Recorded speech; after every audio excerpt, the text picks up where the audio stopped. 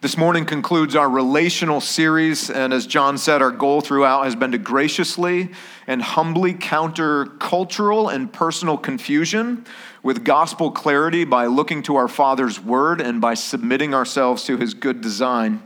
This morning we turn our attention to our sexuality. And parents, in case you missed the church-wide email this week or the post on Facebook this morning, if this is the first time hearing that we're going to talk about sex and sexuality, you are welcome to take your elementary-age children next door on the third floor. There's a class for them, but that's if you so desire. It's really your choice. If you want to keep them here with us, they are more than welcome to remain with us. Maybe I can help spark a dynamic conversation for you later this afternoon. You never know. When I was a boy, I don't remember how old I was. I just remember it was me, my older brother, who's 2 years older than I am. His name's Daniel. My dad put us both in a rowboat. We were at Joe's Pond, and he rows us out to the middle of the pond, drops the oars, and the talk happened. I thought multiple times throughout the talk that I'd jump out of the boat and swim myself back to the shore. Had I known what was coming, I probably would not have agreed to get in the boat to begin with. I thought we were fishing or something cool. I just want to let you know, we're going to Joe's Pond this morning, okay? This is the pond. You're in the rowboat. We're about to hit the pond, and that's the shoreline over there, like those back doors. So this is your opportunity. I'm actually going to pray. And if you want to swim your child to shore, you can do that while our eyes are closed, and it's fine. But seriously, I am going to say some things that my dad did not say on the pond. I will use some words that my dad probably didn't feel free to use on the pond. So just so you know, like full disclosure, that is where we're going as best we can this morning. So let me pray, and we'll get down to it. Jesus, we thank you for this morning. We thank you for your word. We thank you for your kindness to us, for adopting us in. We have every reason to rejoice, even in difficult seasons of life. Father, I pray that you would help us now by your grace and through your Spirit to be humble, to receive your word with glad hearts. We thank you for speaking definitively into our culture, into a topic that can be contentious, can be chaotic, can be confusing. We thank you for your kind clarity. It's good for us. Help us to embrace it and to receive it with humility this morning. And I pray in Jesus' name, amen. I also want to say before we do work, I want to say this, that this sermon will not mock or demean any person identifying as gay, lesbian, bisexual, transgender, or any person struggling with sexual identity or unwanted sexual desire. In the words of Christopher Yuan, in a book that he wrote recently entitled Holy Sexuality, he said this. He said, such hurtful actions and attitudes fail to honor the dignity of the Imago Dei in others, and it fails to honor the dignity and value of others created in that image. It also forsakes our calling as Christians to reflect the image of Christ and to proclaim the good news kindly, graciously, and humbly to those who have yet to believe. And I absolutely agree with what he said. So that's going to be our spirit and our intent this morning. Here's our summary sentence for the day. While sexuality is God's beautiful gift to us, sexual orientation is not ultimately identity, and unconstrained sexual expression will not lead to personal fulfillment or happiness. Let me just give that to you one more time. While sexuality is God's beautiful gift to us, sexual orientation is not ultimately identity, and unconstrained sexual expression will not lead to happiness or personal fulfillment. What we're going to do is this. We did it a couple weeks ago. There are a series of passages that I'd like to read briefly from, just so you get a sense of our Father's voice and where we're going this morning. See, I got them all tabbed out right there. So I'm going to read from them. They'll all be displayed on the screen, and then we will begin unpacking a few of them and exploring the implications. So here's Genesis 1. So God created man in his own image. In the image of God, he created him. Male and female, he created them. And God blessed them, and God said to them, be fruitful and multiply and fill the earth and subdue it, and have dominion over the fish of the sea and over the birds of the heavens and over every living thing that moves on the earth. Genesis 2, looking at his new wife, Adam says, "This at last is bone of my bones and flesh of my flesh. She shall be called woman, because she was taken out of man. Therefore a man shall leave his father and mother and hold fast to his wife, and they shall become one flesh. And the man and his wife were both naked and not ashamed." Now over to Hebrews. Hebrews 13:4 says, "Let marriage be held in honor among all, and let the marriage bed be undefiled, for God will judge the sexually immoral and the adulteress." And over to 1 Corinthians chapter 7, "The husband should give to his wife her conjugal rights, and likewise the wife to her husband.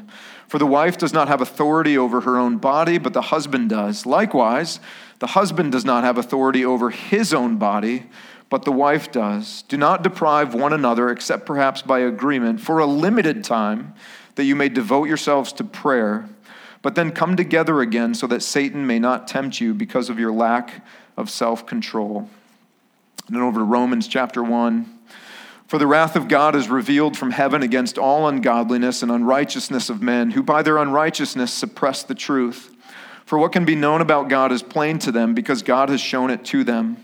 For his invisible attributes, namely his eternal power and divine nature, have been clearly perceived ever since the creation of the world in the things that have been made, so they are without excuse. For although they knew God, they did not honor him as God or give thanks to him, but they became futile in their thinking, and their foolish hearts were darkened. Claiming to be wise, they became fools and exchanged the glory of the immortal God for images resembling mortal man and birds and animals and creeping things. Therefore, God gave them up in the lusts of their hearts to impurity, to the dishonoring of their bodies among themselves, because they exchanged the truth about God for a lie and worshiped and served the creature rather than the Creator, who is blessed forever. Amen. For this reason, God gave them up to dishonorable passions, for their women exchanged natural relations for those that are contrary to nature, and the men likewise gave up natural relations with women and were consumed with passion for one another, men committing shameless acts with men and receiving in themselves the due penalty for their error." And then back over to 1 Corinthians chapter 6. "Flee from sexual immorality. Every other sin a person commits is outside the body, but the sexually immoral person sins against his own body." And finally, with the words of Jesus in the gospel according to Mark 8:34, it says, "And calling the crowd to him with his disciples, he said to them, 'If anyone would come after me, let him deny himself and take up his cross and follow me.'" It goes without saying that we live in a culture saturated with sex and sexuality. We live in a generation with profound sexual confusion. Did you know that Facebook lists 71 gender options for you when you establish your profile? 71 different options. And that's not a consistent number. So it goes up, it comes down, they add some, they take some away. It's ever changing. We live in a generation with profound sexual confusion. Culture says that our sexuality is at the core of who we are, defines you, right? Your sexuality is who you are. Our culture uses terms like heterosexual, homosexual, or bisexual, and others, I know there are others, to elevate sexual desire or feelings to the level of identity. These labels have become categories for personhood. That's what we're talking about. Culture tends to make sex and sexuality ultimate, right? Are you sexy? Do you have sex appeal? Then you have some personal worth to the culture based upon that sexuality or attractiveness or what you can offer through your presence and through how you look. That's your worth. Your worth culturally and your happiness are very often directly proportional to the size and the shape of your breasts, your hips, your waist, your biceps, your abs, and so on and so forth. And even if that message is not spoken, it's definitely visually communicated. Everybody knows sex sells, and so that's really how advertising works. Are you unhappy Well, culturally, the solution would be, one of the primary solutions would be to follow every sexual thought and desire that you have, chase it down, explore it, express it fully, because sexual freedom equals personal fulfillment. The more partners you have, the happier you'll be. Sexual desire is the pathway culturally to fulfillment and happiness. Your sexual attractions are your identity, is what our culture would tell us. What you feel has authority over you and tells you exactly who you are. And in our modern age, you don't even need a sexual partner anymore. There are actually studies that would suggest that people in their 20s in our culture are less sexually active, even though we're so sex-saturated, than they were in previous generations, at least with other people in their presence. Doesn't mean that they're less sexually active, but maybe less sexually active with another person, we could say it that way. Because you don't need a partner. You can invite yourself into the sexual experiences of countless people 24/7 with a flick of a wrist or just a click or browsing the internet. And we do. Porn dominates the internet. You can read any number of studies that analyze internet usage, and they kind of rank the news services. You can see the conservative ones and the liberal ones going back and forth. You can see the sports sites and gambling sites and just the sites that get the most traffic. But you know what always trumps those numbers? Exponentially. It's porn. It's pornography. But you're sitting there and you're thinking, John, I don't watch porn. I don't watch porn, or I haven't in a long time. Yet, many shows and movies that we choose to stream into our homes through any number of online services are laced with sexual innuendo, nudity, just straight up nudity, or even sex itself. Still, we're being invited into sexual experiences that other people are having, as if we are somehow a passive participant in those experiences. But it's not passive for our souls. And for a culture so saturated in sex, so hypersexualized and sexually active, you would expect to find increasing clarity and increasing happiness. That's what we should be finding. Rather, instead of clarity, confusion, not happiness, wounds, hurting people. In fact, there were 3 articles trending just this week which illustrate this reality. I didn't even have to go looking for these. They trend every week. One was on CNN. The title was 3 STDs reach all-time highs in the U.S. They wrote, for the 5th consecutive year, combined cases of, and they list some diseases, have risen in the United States. Combined, they totaled 2.4 million infections that were diagnosed and reported just in the last year alone. The combined number marks the most cases ever recorded since monitoring began in the U.S. The new report found that rates of reported cases tended to be highest among adolescents and young adults.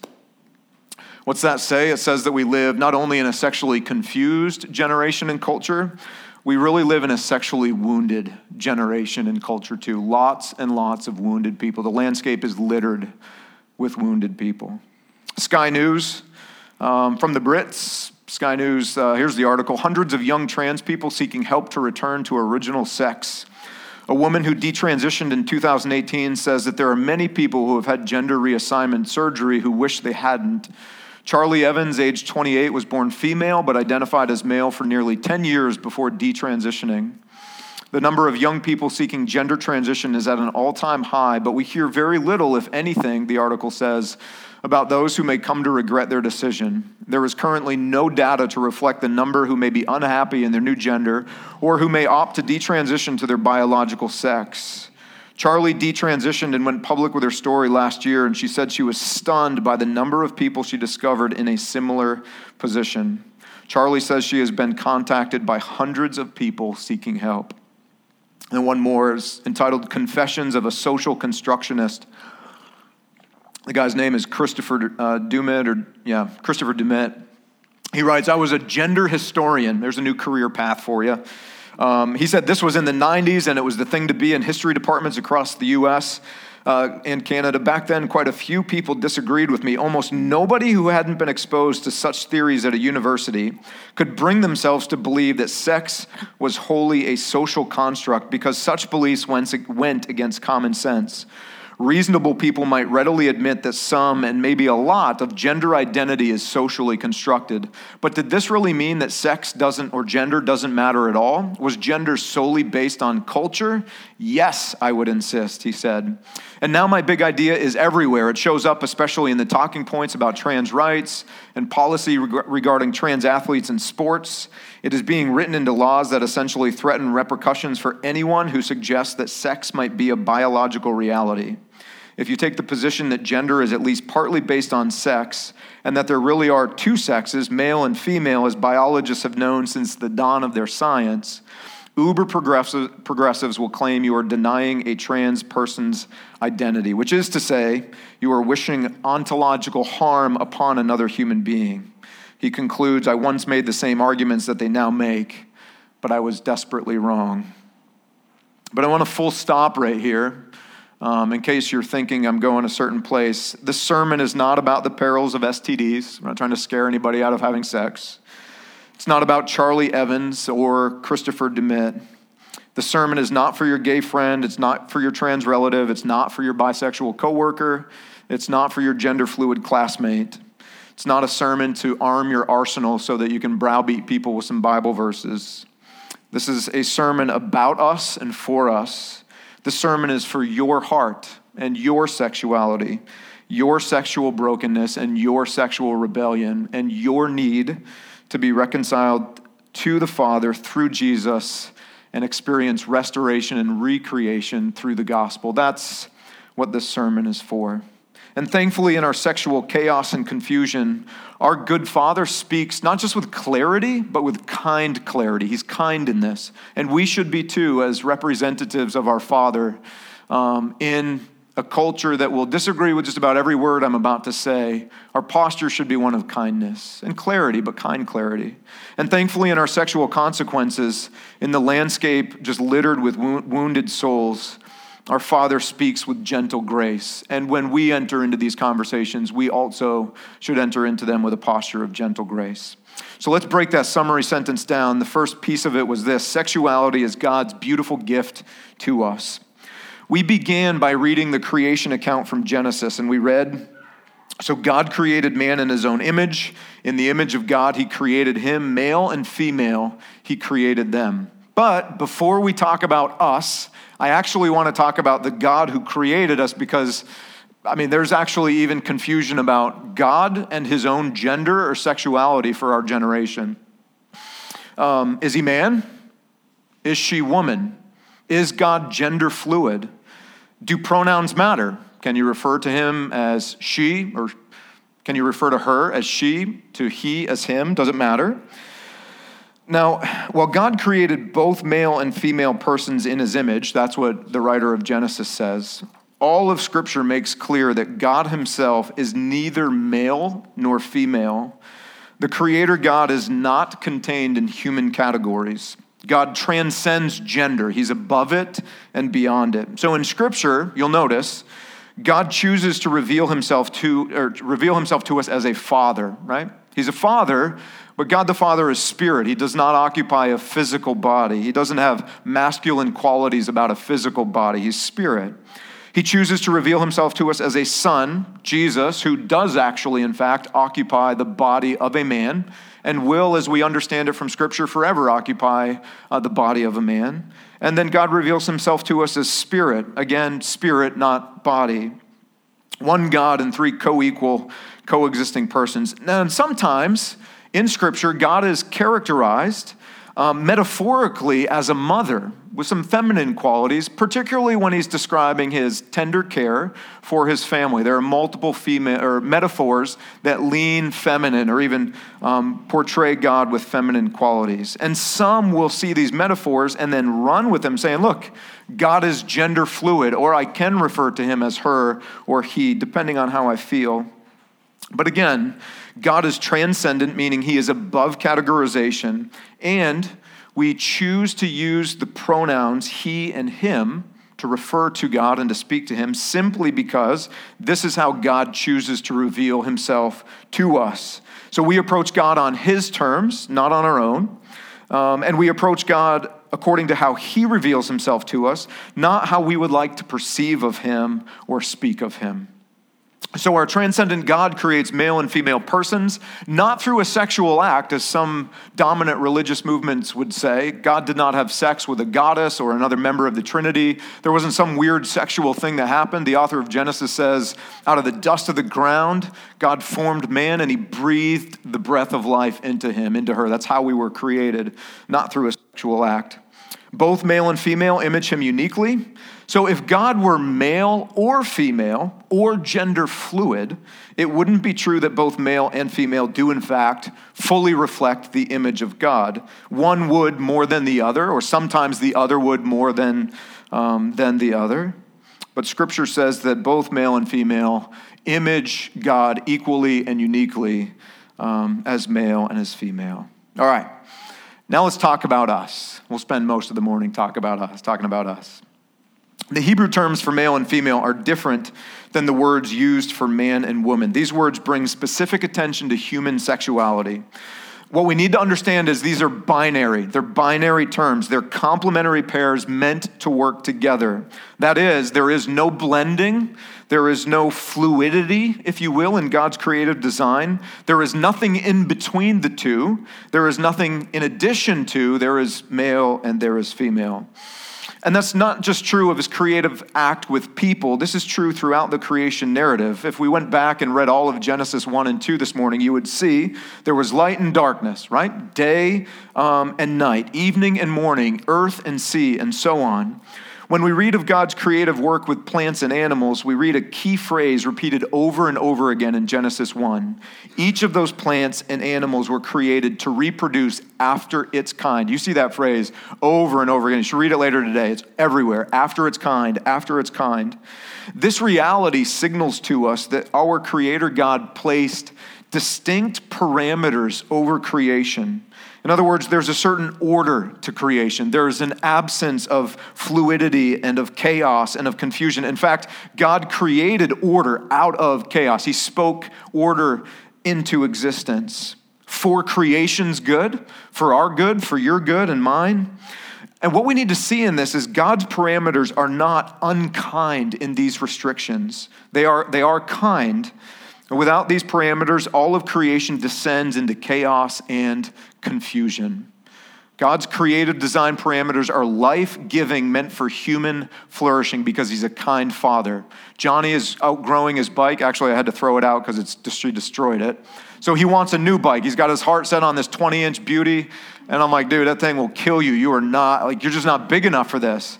He doesn't understand why I would choose to withhold that gift from him. It's okay. When he's 38, he'll understand and he'll finally appreciate it. I got it. But I'm being kind to him because I don't want him to destroy himself. The parameters, the order, is not an act of unkindness. It's an act of kindness for his flourishing. And so God creates male and female, opposites, nothing in addition to, nothing in between. And this is essential to who we are as image bearers of God. In God's creative pattern, he created male to be sexually attracted to female and to enjoy sex with her. And he created female to be attracted to male and to enjoy sex with him.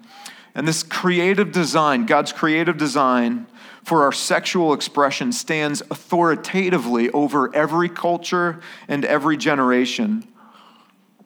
Again, for our good and our flourishing. As we see in Genesis, sexual expression is God's gift to be enjoyed between a man and a woman who have entered into a monogamous covenant relationship with one another. Not a polygamous relationship, not a polyamorous relationship, or even an open relationship, but a covenant relationship between husband and wife. Sex is part of God's blessing in marriage. Did you know, if you go back and read Genesis 1 and 2, I think it might even be the first command. If not the first, it's in the top 2 or 3. God commands Adam and Eve to have sex. That's the command. In order to fill the earth with other image bearers of God who will exist as representative prophets, priests, and kings, like we've been learning about over the last couple weeks, for God's glory and for the good of all creation. So having sex was one of the first ways that Adam and Eve were actually asked to submit to their Creator God's intent for creation. And husbands and wives, nothing has changed since then. We'll see that in a few moments. We also read from Hebrews. The author of Hebrews said, "Let marriage be held in honor among all." This is the author's way of saying that God's design of marriage and creation stands across generations and cultures. It's not, sex and sexuality are not social constructs. Sex and sexuality they are creation constructs. God constructed them at creation. The experience of sexual intimacy in marriage, what we need to understand is this. It is a great gift. It's beautiful in its place, but it is more than just a great gift. Sex and sexuality stand as a sign pointing to better gifts, actually, than sexuality. Take your best sexual experience within marriage. It is a shadow of beautiful gifts that the Father has in store for us. These signs are part of the reason why our sexuality and sex within marriage is so sacred. That's what the author's saying. Sex points to more beautiful realities. I like the way N.T. Wright explains this. He says, the coming together of male plus female is itself a signpost pointing to that great complementarity of God's whole creation, of heaven and earth belonging together. And we are in this age of a great division between heaven and earth, of brokenness, of chaos and confusion. And our sexuality and our sex points to this reality that God's creative design was for them to be united in harmony for our good and his glory, and that he is working to reunite them. It's a signpost. And in the New Testament, Paul, you see this all over the place. Paul actually likens our sexual intimacy in marriage with our spiritual union with Christ. It is a sacred sign pointing to the nature of the church's relationship with Jesus and of the beauty of that relationship. It's sacred. And then we read in Hebrews, let the marriage bed be undefiled. Just for clarity, the author is not talking about the furniture that is in your bedroom. It's not what he's talking about. Just in case, he is actually talking about your sex within marriage. Sex is beautiful and life-giving within marriage. As a gift that the Father gives to us, sex seals, solidifies, strengthens, and safeguards marriages on every level. Science backs this up. Physically, emotionally, spiritually, physiologically, and psychologically. There is no other tangible gift that has been given to marriage that has such a profound and far-reaching effect as the healthy expression of your sexuality within marriage. What the author is also saying is that marriage is the only God-honoring and life-giving context for the gift of sex to be enjoyed. Sex inside of marriage is life-giving. Sex outside of marriage or before marriage actually has the opposite effect and is not life-giving, it is life-taking. Expressed in any other context, the author says, our sexuality, to use his word, is defiled. What he means is the gift of sex outside of marriage is polluted. The sacred sign is distorted. And now to be clear, I want to make this clear. We're not just talking about sexual intercourse. We're talking about the full range of sexual expression within marriage. Man, I remember my single days all too well as a teenager and as a young single Marine, and after getting out and thinking about my sexuality and just my interaction with young women, thinking, well, we're not actually having intercourse, so as if there are different categories or levels of acceptability to our sexual expression insofar as like, man, we're really not having intercourse. And we make that argument, that justification with porn all the time. Well, I'm not really having sex. Like I'm not having intercourse with somebody. So it's not that big a deal. It's in a different category. It's just porn. But the author uses this word sexual immorality pointing to all sexual expression in any form outside of marriage being outside the bounds of God's creative good design for us. Any sexual expression to include oral sex or anal sex or just your hands or just your eyes or just fill in the blank. That full range is beautiful and life-giving in the context of marriage. Outside of that context, it has the opposite effect. It is not life-giving, it is life-taking. Our Father is serious about these parameters.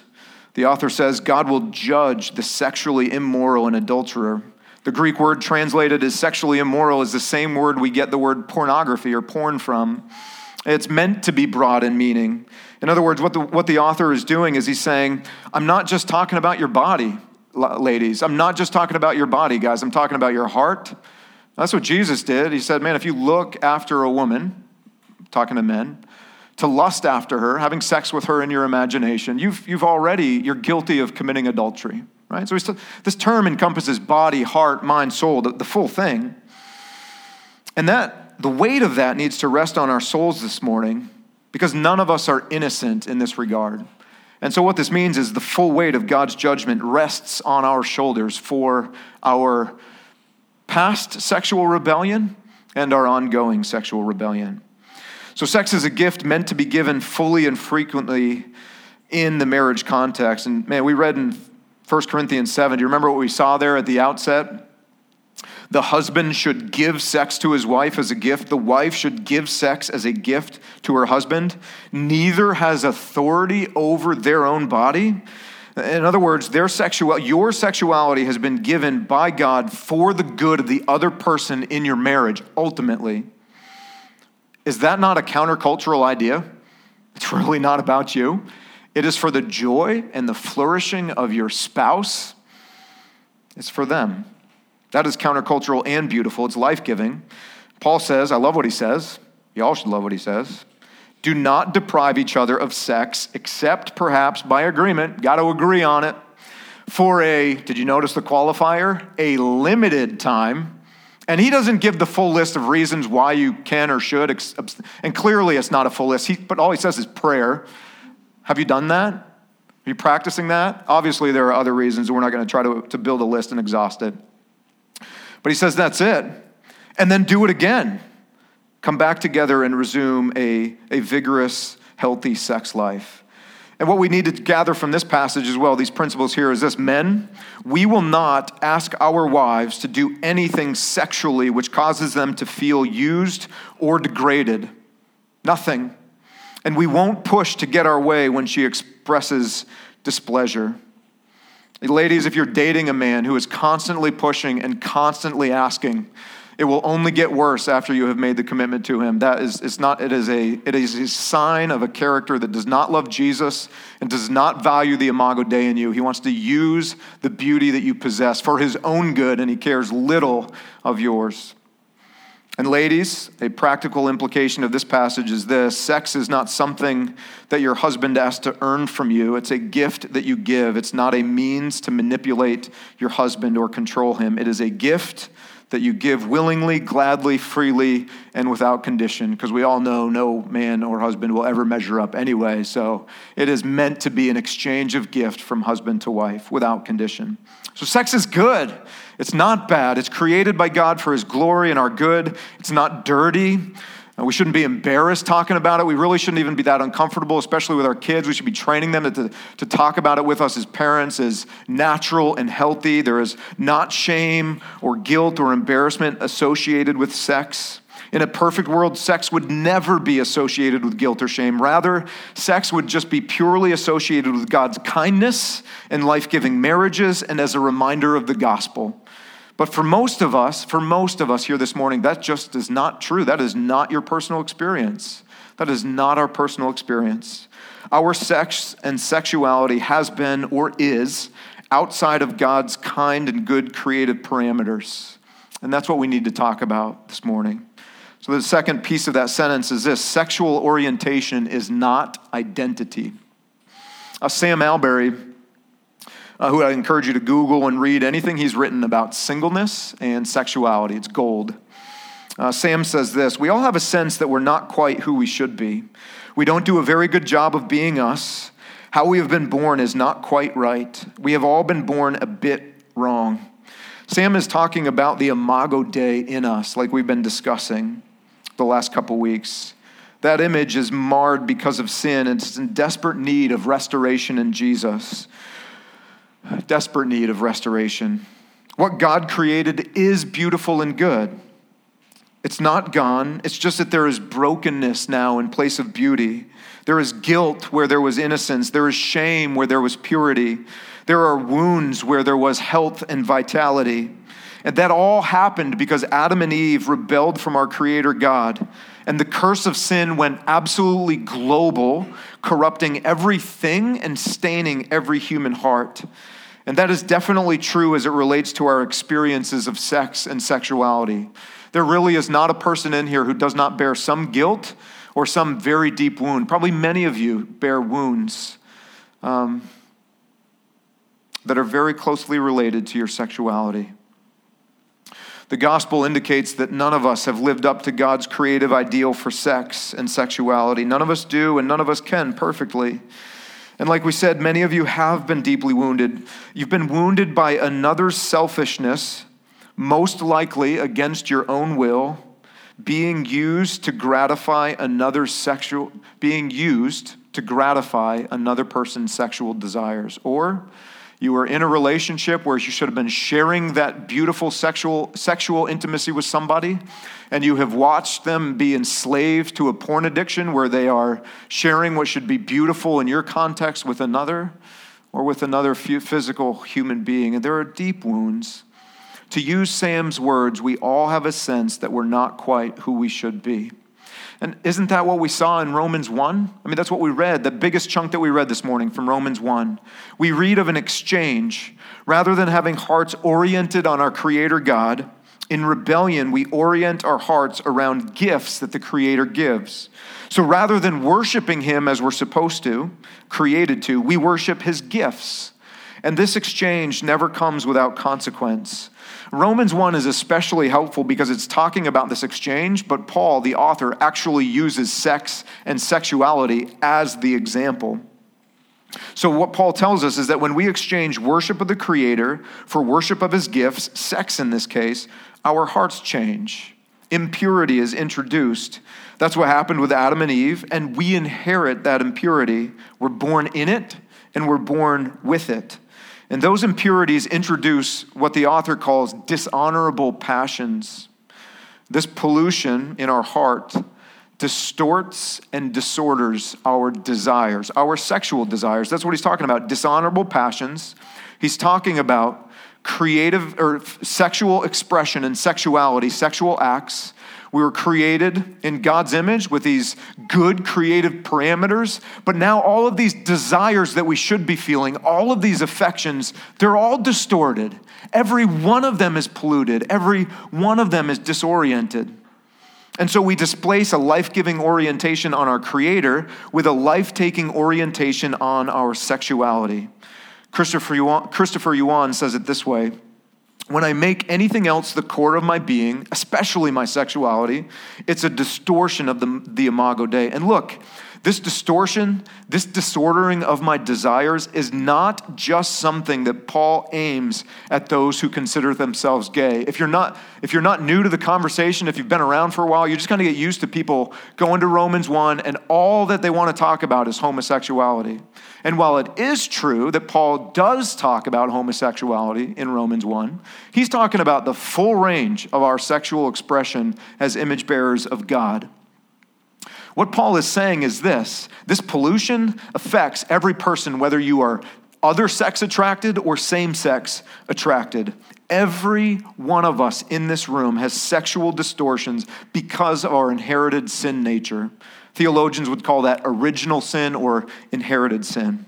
In fact, to be straight with you, no pun intended, the Bible does not categorize people by sexual desire or any other desire for that matter. The Bible just doesn't do it, and neither should we. We are all in the same boat. We're created in the image of God. Okay, that's the big category. We are image bearers of God. Now, as image bearers of God, we have all also rebelled, right? We rebel from His kind, kingly rule. So we're all rebels. That's in our identity. And then some, by God's mercy, God rescues us, and now we have this identity as rescued rebels, so the image of God is being restored in us, but we still are under the curse of sin, and we still have profoundly disordered and distorted desires. Have all of your desires and affection, have they all just been suddenly changed because you became a Christian? Is there the absence of all tension and all struggle? No, it's lifelong. And this distortion and disordering of the Imago Dei in my sexuality may express itself with questions like this. Man, we saved ourselves for each other. why is our sex life in marriage so difficult? Why does it feel like we have to work at this? Why is it not as beautiful as everybody said that it would be? If God is so good and loves me and sex is great, why in the world would he make me wait for marriage? Why wouldn't he just say, go be happy and fulfill yourself? What's wrong with a little porn? What's wrong with scenes of sex or nudity in the shows that I choose to watch? What's wrong with masturbation? It doesn't hurt anybody. Why does porn own me? Why can't I have a normal conversation with a woman or a man without focusing on her or his body? Why does my sexuality feel more broken than it does beautiful? I'm a male. Why don't I feel male? Why am I attracted to men instead of women? I'm a female. Why don't I feel female? Why don't my affections and my desires and my attractions align with who I was seemingly created to be? Why am I attracted to women instead of men? Why would God create me this way but place restrictions over my sexual expression? He can't be kind. He must be cruel. Again, in the words of Sam Alberry, we all have a sense that we're not quite who we should be. We don't do a very good job of being us. How we have been born is not quite right. We have all been born a bit wrong. And then he says this, and I really like it. He says, we didn't come out right the first time. That's why Jesus says, you've got to be born again.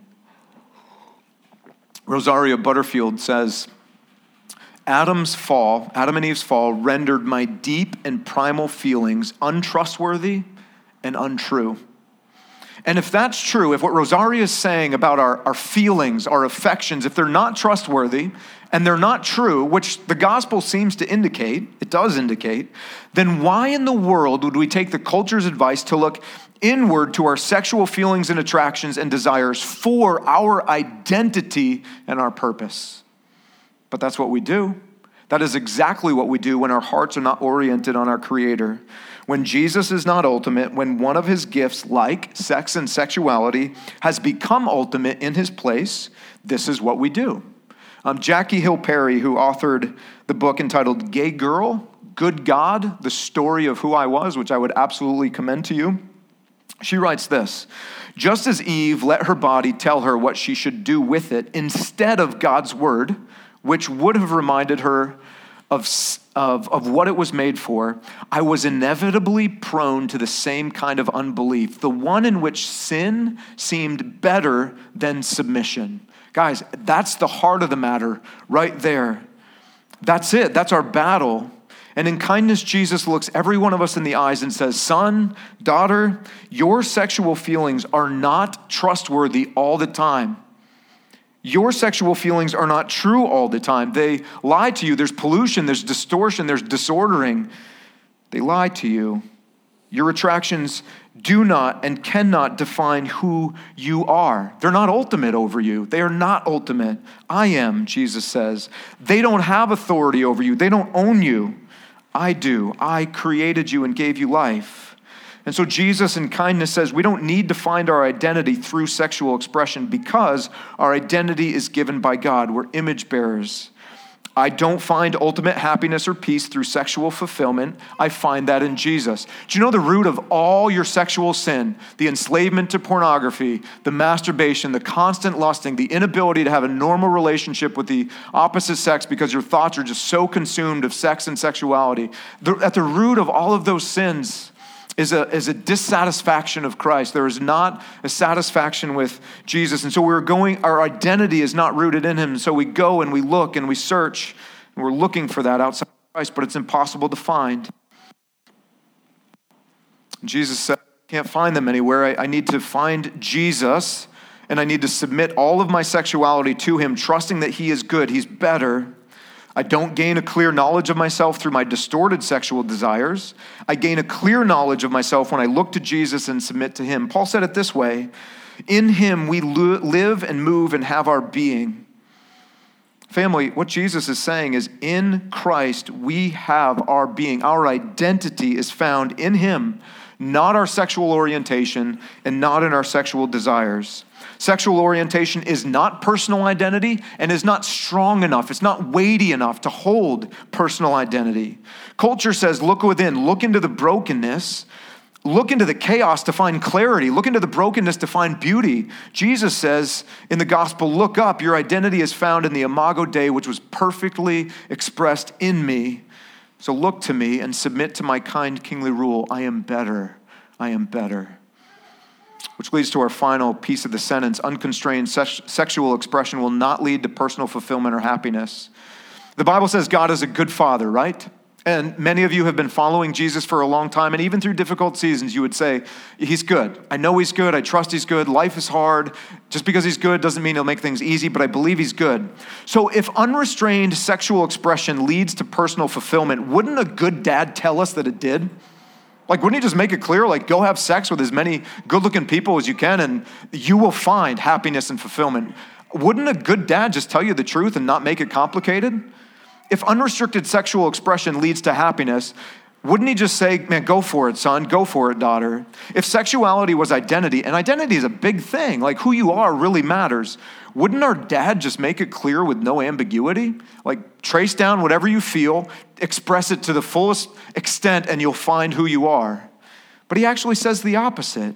In 1 Corinthians 6:18, we read this, flee or run from sexual immorality. And sexual immorality would be any sexual expression contrary to God's good creative design for us. That good creative design is celibacy and singleness and fidelity in covenant marriage. That's the good design. God says any other sexual expression or temptation, son, you run far and fast from it. Daughter, you run and you come back home to me. Don't embrace it. No matter what your heart, mind, or body tells you, you run. So here's the question. Do we really believe that our Father is good? Do we really believe that his intentions for us are good and kind? Do we trust him enough to go against our desires and our sexual attraction and our sexual urges, which lie to us and don't tell us the truth all the time anyway?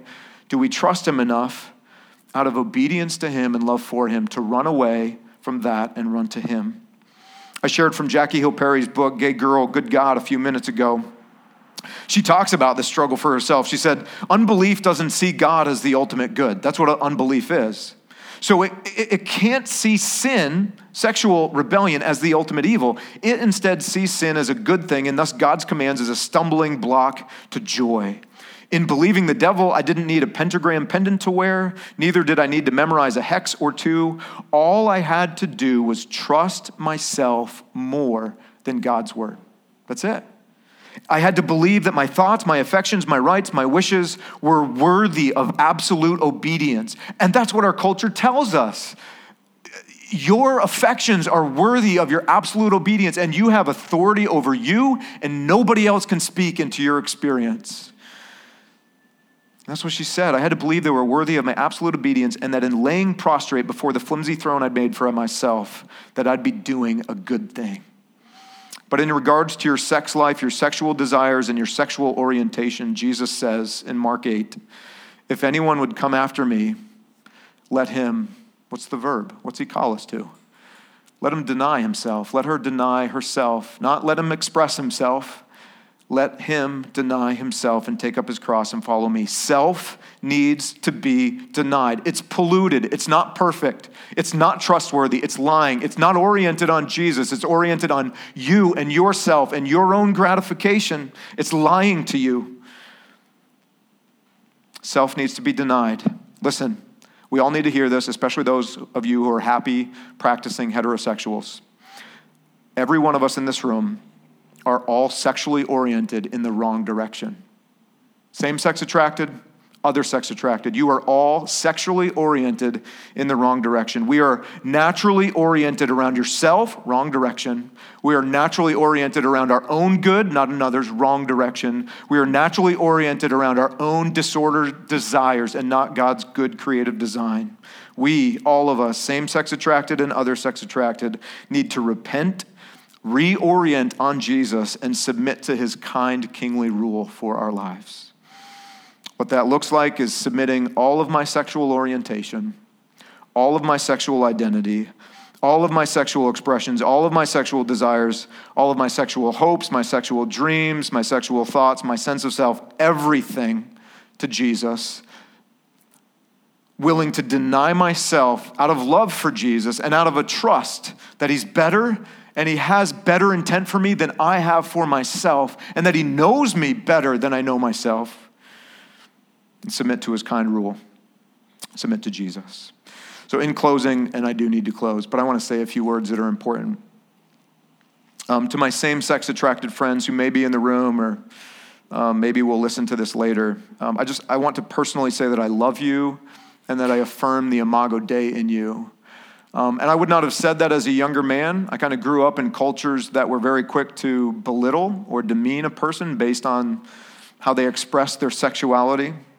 And then as a young single man in the hyper-masculine world that was the Marine Corps in the 90s, that sense just got heightened there. And then I come out of that world and I'm a salesman going through college. Like I go door to door selling ice cream for Schwann's and other very yummy food that I miss very much. And I had gay customers. Like I had dudes who were living together, and I'm stepping into their homes and like not even wanting to be in their presence, not even wanting to sell to them, considering, I make commission off sales, but having such a sense of myself, of pride and judgmental attitude that I would consider not even going back to them as a customer because of who or how they expressed their sexuality. I wouldn't even affirm the Imago Dei in friends of mine who were same-sex attracted. And Jesus, through the gospel, had to do a lot of work in my heart to introduce humility and to help me to see that my sexual distortion was not any better than their own sexual pollution or distortion, that they were created in the Imago Dei just as I was, and that as a follower of Jesus, he called me to befriend them and to affirm the Imago Dei in them, and when the opportunity was there to speak truth, but in a graceful, gracious, humble way. And it wasn't until a couple years later of that first knock on a door when I was in my gym, Planet Fitness, I hate to admit, in Binghamton, New York, where a dude, Tony, walks up to me, struggling with his workout. He's like, yo, can you show me whatever. I didn't realize it was a pickup line.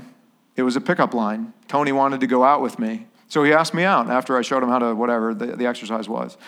And I'm like, dude, I'm married. But I'll still go out. You offering to buy a meal? Because I'll go out. So I went out with Tony. And it was weird. But we got to talk about the gospel. Like we got to talk about the Imago Dei. And Tony ended up coming to church like a couple times. Not that that's the end all be all, but he was curious enough to come and worship with my wife and with me. He's like, man, your wife is going to hate me, dude, because like I'm attracted to you and I really want to be with you. And I'm like, I don't know if she's going to hate you. Like she feels the same way. So you have more in common. But guys, that's not who I was. Like Jesus had to cultivate that in my heart. And we as followers of Jesus should be friends. We should be kind. We don't have to affirm choices. We don't have to agree with the sexual ethic in order to treat somebody with respect because they're image bearers of God.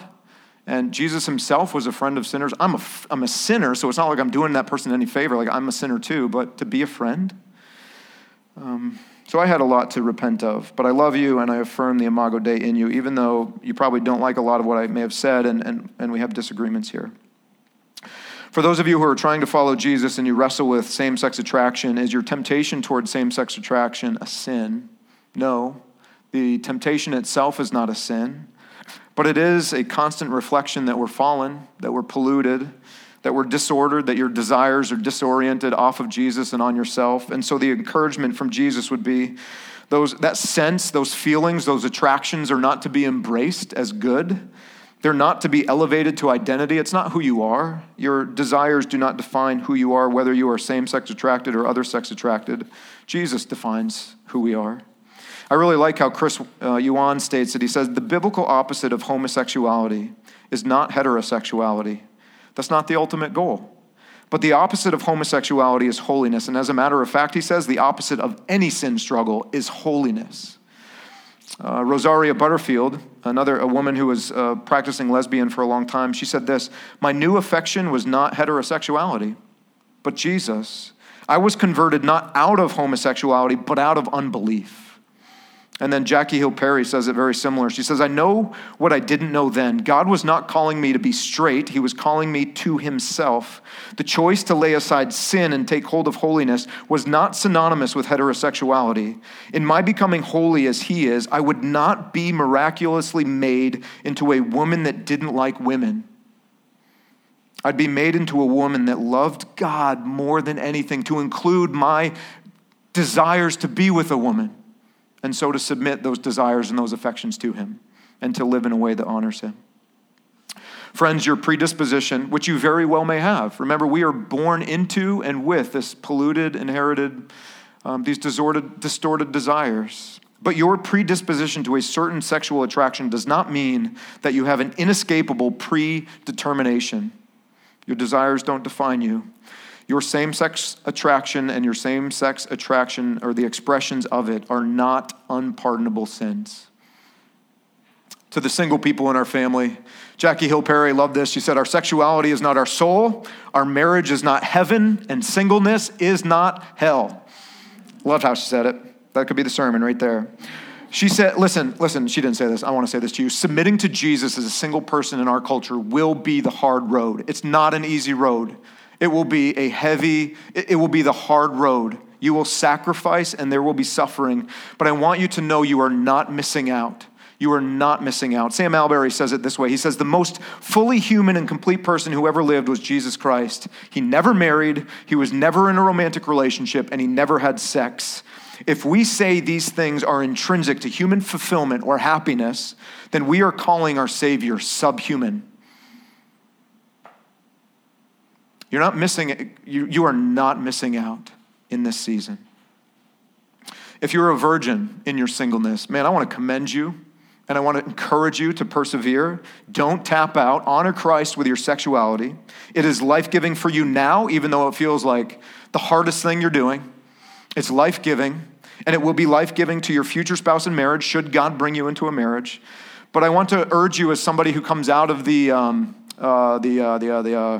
what were those rings called? The purity ring culture and the I kissed dating goodbye culture, like all that stuff that just went weird in the other direction. Guys, the virginity is not ultimate. And it's not a guarantee. It's not a guarantee that when you get married, it'll be a perfect marriage. And it's not a guarantee that your sex life will be out of this world. For most marriages in this broken world, a healthy sex life is something that you have to work at and cultivate, and you experience many setbacks along the way. And most of us bring sexual wounds or just deep sexual shame into a marriage. It's not a guarantee. So obey Jesus, strive for it. It's good, but don't idolize it. Don't put it on a pedestal where it doesn't belong. Don't make it ultimate. To keep marriage in perspective, Sam Alberry again says, marriage itself is not meant to fulfill us, but to point to that which does. We expect from our earthly marriage what we will find only in our spiritual union with Christ. So if and when you marry, you find that your marriage is a disappointment to you, please bear in mind that's because it's supposed to be. It's not meant to fulfill you. It's meant to point you to the one who does. If marriage is meant to show us the shape of the gospel, your singleness shows us its sufficiency. Your singleness is a way of declaring to a world obsessed with sexual and romantic intimacy that these things are not ultimate, and that in Jesus we already possess what is, and that he is better. Family, let's pray for each other urgently. Let's talk with each other honestly. Let's go to these places in our conversation. Go to Joe's Pond regularly. Go there. Ask questions. Be honest. Show mercy. Let this family be known as a safe place to confess sexual sins, wounds, hurts, confusions, and unmet longings. And let's affirm the Imago Dei in each other, in all people. And let's point each other to Jesus in humility and grace. And to those who are professing Jesus but not submitting to him with your sexuality, can I just say this? Rebellion from Jesus in your sexual expression means death for your soul. Paul said in Romans 8, if you live according to the flesh, your sexual desires, you will die. But if by the Spirit you put to death the deeds of the body, you will live. In Proverbs, it says, the lips of a forbidden woman drip honey. It looks good. Her speech is smoother than oil. But in the end, she is bitter as wormwood, sharp as a two-edged sword. Her feet go down to death, and her steps follow the path to hell. It's going to kill you. It will kill you. It will stab you and take your life from you and make sure your heart is not beating anymore. Please cry out to Jesus for rescue. Don't let sex and sexuality be ultimate any longer. It will kill you. Okay, I've talked way too much again. So let me just say this. For all of us, the sexually rebellious, the sexually broken, those crushed under the weight of guilt for sexual sin, those who are sexually wounded and seemingly hopeless without healing from Jesus, redemption and restoration are found in him. You are not beyond rescue. You are not beyond redemption. You are not beyond restoration. You are not beyond reorientation. In repentance, Jesus always shows grace, no matter the extent of your rebellion. And in running to him with your wounds, no matter how damaging your wounds, Jesus always shows kind mercy. Let's pray. Jesus, thank you for your grace. We need it. We all bear guilt, and many, many of us in this room bear deep and profound and lasting wounds. So Jesus, please this morning, introduce healing, maybe for the first time. Jesus, introduce humility so that those carrying this guilt and shame can repent of it and know peace. Father, you're good to us. Help us to believe that you're good and you're better, that you are ultimate, to deny ourselves and to turn to you. In Jesus' name, amen.